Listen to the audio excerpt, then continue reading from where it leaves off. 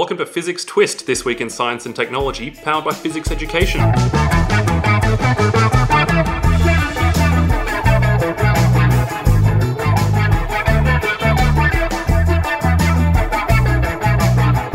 Physics Twist is about the biggest, baddest and most awesome STEM stories from the past week and maybe a bit more. We are your hosts, Holly Kershaw and Duncan Bell, and this week we are joined by Quill, who is one of our science education officers here at Physics Education. Quill, tell me a bit about yourself. Okay, well, my love of science started when I was a little kid, and I was trying to figure out why I didn't look like my mum or my dad, kind of some weird blend in the middle. So I went to uni and studied lots of different kinds of science, and then I travelled the world for a while. Then I did a PhD, so technically you can call me Dr. Quill. Which is very, very cool. Now, Quill, I hear that you have some awesome science that you want to talk to us about. I sure do. So You've been fawning over fauna. I have, and I may have slipped back into my old habits of loving animals and various biological things. So the first thing I wanted to talk to you about today is this really cool idea that just kind of came out.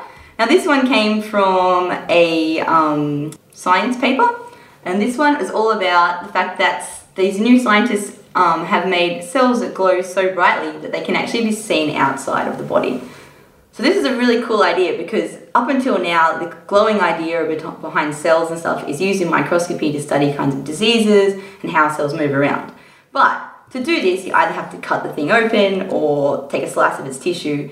None of these are great ideas, but recently these scientists have been able to actually change the way that they make these glowing bioluminescences, and they have synthetically made them that they're 1,000 times brighter than what they used to be. So now you can actually see them from outside the body, which means you can now look at stuff that's going on inside the brain without having to cut the brain into pieces. That's really cool. Is it related to the way that certain animals, especially in the deep sea, glow sometimes? Yeah, absolutely. So this whole idea of bioluminescence and using it for imaging kind of started with the three guys that won the Nobel Prize back in 2008. And these guys did an awesome job of finding things like GFP, which is green fluorescence protein, which basically came from jellyfish and glows in the dark.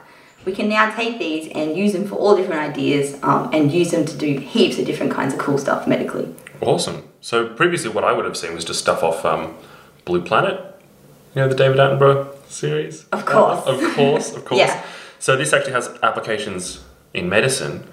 Do you have any idea what they might be? Yeah, for sure. So this one in particular, in this particular story, they're able to just feed mice a solution where the mice drink it and then their brains glow only in specific areas, and they can monitor, say, their responses in their hippocampus to being moved or to certain stimuli. So the applications for this medically are just, there's so much. Like cancer, you could trace things in people's bodies, all sorts of different things like that, where you just can look at someone's body and target specific tissues or organs without having to cut them in pieces. Wow, so they literally glow from the outside. Yeah. That's crazy. Because I've seen before you can do those tracing things, but with I don't know what kind of chemical it is, but you have to see it on a monitor. Yeah. But this is literally with your own eyes.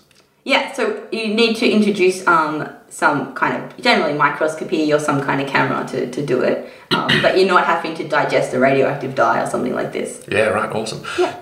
Does that have any sort of long-term effects on the animals? I would say not, given that these are synthetically derived molecules that actually model natural proteins from a body. So these would, if they're intake as a water, they should just flush straight through the system if they're taken in as a solution. Although they didn't go into the detail of that, so I'd have to look into that a bit more closely. Remains to be seen. It does remain to be seen. I think we'll be saying that a lot on this podcast. Remains to be seen. But that was a pun and you missed it. Oh. Yeah! You gotta get the puns! I see applications for things like birthday parties. Yeah. So maybe here at Physics Education in the year, I was going to say 2020, but that's really soon. It's not the distant future. Maybe in the year 2030, we'll be having birthday parties where people's faces are glowing and stuff like that. Yeah. It's very cool. That would be really, really awesome. Slime that you can eat that then glows inside of you. Yep. Yeah. Why not? Or maybe we could have some sort of like Jurassic Park type thing, except we're, real animals, but all of them glow. Real animals like dinosaurs? Yeah. I think we're on 20,000. Well, that one. Possibly dinosaurs, I would say, because, they were cloned from DNA, which relates to something that we'll be talking about in this episode as well. Cool. So can you tell us about your next story you had in mind, please, Quill?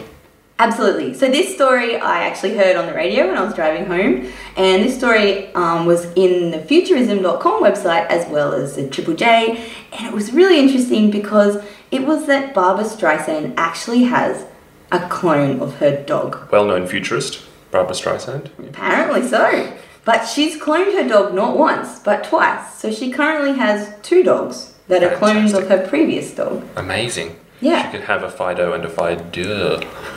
That was a French joke. You like that one?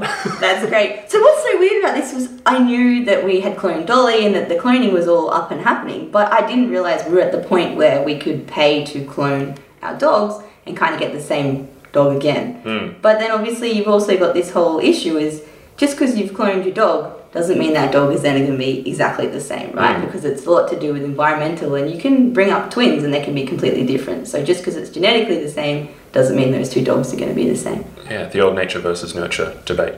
How much does it cost to actually clone your dog? Look, they didn't disclose the exact amount, but it was said to be between about $50,000 to $100,000. It's actually not that bad. I mean, for someone like Barbra Streisand, who has tens of millions of dollars, it's kind of just like a drop in the ocean. So it's... Yeah, I guess so. Although I feel like for $350, you can rescue a dog from Pet Rescue, and it was bound to be like put down. So I feel like there's a lot better investment of that $100,000 rather than trying to replicate your own dog again. Fair enough. And I think I saw with this one that it was $100,000 per attempt at cloning the dog. Yeah. So it's not that you pay $100,000 and out comes a brand new cloned dog. It's that they will attempt to do it, but it's not guaranteed at all. Exactly. So you can be spending a lot of money on that. I think it was like 1/3 of attempts were successful. Is that right? I think it was about that. So yeah, so $100,000 you may or may not get an exact replica of your dog. Anyway, you only get about 99% of the exact genetic DNA from your dog. It always has a little bit that has to go on from just from the process of taking a clone, putting it in new eggs and that kind of thing. So it's never going to be exactly the same. And anyway, the way that you bring it up might be a bit different because you're constantly expecting it to be your old dog. Wouldn't you be so disappointed you pay $100,000 and you just get this little awful yappy? Look, as much as I say all this, if my dog died, I would probably pay it to get her back again. Yeah, that is very true. Cool. No, I'm getting sad about my dog now. Oh, don't get sad about your dog. I'm sad about my dog now. It's okay. $100,000. Can I have $100,000, Holly? I don't have $100,000. I don't know why you're asking me. Company cloning expenses. Put it on the receipts. Yeah, The ATO is going to be calling after this. All right, so Duncan, I think you're going to tell us about some big things in science right now. Yeah, some megafauna. That's right. So let me ask you guys, how many elephant types can you name? 2. What are they? The African and the Asian. Well, you are dead wrong, my friend. What about a mammoth? We are living in a sphere of lies, as it turns out. Is a mammoth an elephant? Yeah, it's an elephantid. But it's dead. What's an elephantid? It's the elephant family. Oh, okay, cool. Yeah. It's littler? Isn't tids normally small things? That's the family. I don't know. Okay. Well, it's a big family. So it's like figuratively and it's like a subgroup of a mammal. I think so, yeah. So it turns out there are many, more than 2 in the entire family, obviously. So you've got your African and your Asian elephants. Then you've got your mammoths and your mastodons. There's a few other types. I think in the study they named 11 or so in total. But what they've discovered is that there are actually 3 different species of elephant living on the Earth today. They have figured out that it's actually the Asian elephant and then what's called the African bush elephant and the African forest elephant. Yeah, crazy. So how did they work this out, that there's actually 2 different types? So they've essentially studied the genome of the elephantid family and realized that there was a lot of interbreeding going on and something called gene flow or gene transfer between these different types of elephants, like the mastodon and the mammoth. So lots of gene transfer going on, and they also realized that that the African bush and African forest elephant are genetically dissimilar. There's enough separating their DNA that says that they are completely different. And they've actually been separate species for more than 500,000 years. Now, they do interbreed. They're close enough to interbreed, but they are actually completely separate species, which I think is really, really That is interesting. really cool. No, none of us knew. Now, I was just going to ask, what is their interbred species then? Are these sterile, like a lot of interbred species are between other They things? didn't talk about that in the study. I think it remains to be seen. well, if they're still around, surely they wouldn't be sterile. They would still be producing. But then are they what, bush forest elephants? Or something in between. Yeah. What's in between That's a a bush really and good a question. forest? But they're still elephants. That's true.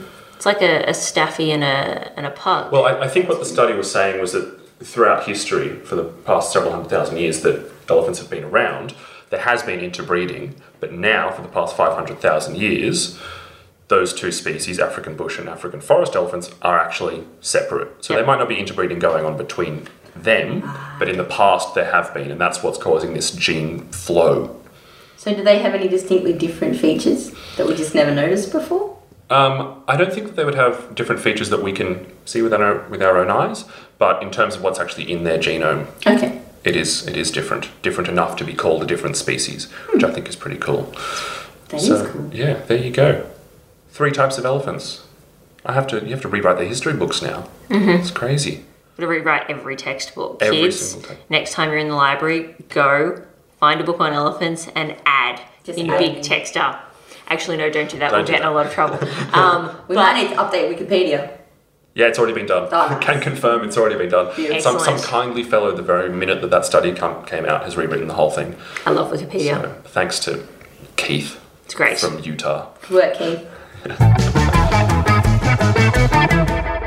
Okay, so the last story I've got, which is really, really cool, is actually a study that came from the Queensland Museum. And this one is that they're recently using Australian birds to model the way that dinosaurs walked. Now, this is really awesome because I want you to visualize how they actually did these studies. Now, they take a bunch of birds, because as we know, birds are really closely related to dinosaurs. And they take a bunch of birds and they put them in what is called a purpose-built bird runway. And they have special motion sensor cameras and they have pressure touch sensor ground to measure how much force is coming from these birds. And they get the birds to run along these and study the way in which they move. Okay, and they're translating the way these birds move into the way that things like T-Rexes move. And one of the great things about this is they've taken a lot of really awesome and really kind of daggy and funny Australian birds. So for example, the ibis, which we all know is like pretty common around the bins. The humble bin chicken. The bin chicken, The that's tip exactly turkey. right. The tip turkey, it's got that great beak that can dip into the bin and get all your excess lunch. I've also seen it unzip school bags. Yeah, That's wow. amazing. Oh my god. It's literally like the raptors in Jurassic Park opening doors. Yes. Only school lunches is the way to go. They also have the brush turkey, other various kinds of turkeys, quails, emus, and ostriches in this study. So I just want you to picture for a minute just like running tracks with each of these birds lined up, ready to go with motion sensors and touch pads to analyze the way these birds run. My mind is on the emu, just quietly. So I think this is fantastic because it's using a kind of simple idea and something we have now to look at and understand the kind of the way that these dinosaurs actually moved in the past. It is very cool. My favourite thing from this particular story is that they created a statistical model called the Biomechanically Informative Regression Derived Statistical Model. And if you take the, what's it called, the acronym for that, it is BIRDS. Fantastic. It's like someone came up with that joke beforehand and then said, we've got to research this just to make sure it happens. I mean, a lot of good ideas come from a cool acronym. Yeah, totally. For sure. That's amazing. But yeah, I just love the idea of a T-Rex running around like it's an ibis and getting into, what are those giant bins called? The Wheelie bin? The skip. skip, into a skip bin. Also, they figured out from this that the when it was running at about 18 kilometers an hour, the length of their footsteps would be about 4 meters long. Yeah. Which is the length of, more than the length of a car. Yeah. That is crazy. So they developed these really cool kind of predictive models of what they can do from the birds, and they apply these to the sizes and the masses of the actual dinosaurs. So they can get these really cool ideas just coming from what the birds do. But then they've also got these kind of disclaimers, which is important, obviously, we don't know 100%, which is that you've got to be a bit cautious about this because some birds have a different centre of gravity. And if all your mass is in one place instead of another, it might throw off where your footsteps go. And I think that's great to apply that to dinosaurs when you think of like a T-Rex standing up with its little arms compared to a different kind of dinosaur. Very, very cool. Thank you, Quill. That's a wrap on Physics Twist for this week. Thank you for joining us, and thank you to Quill for sharing your passion for science. We have to get you back another time for talking about your other scientific passions. I mean, we all know you love fermenting. Now, don't forget that you can meet the wonderful people of physics at your school, vacation care, or birthday party. To check out what we do, just go to physicseducation.com.au. Also, if you feel like it, you can rate us on iTunes. It really helps us out. On an unrelated note, Duncan's favourite number is 5. I think it's 5. We'll be back next week to Wax Scientific with another one of our friends. We'll see you then.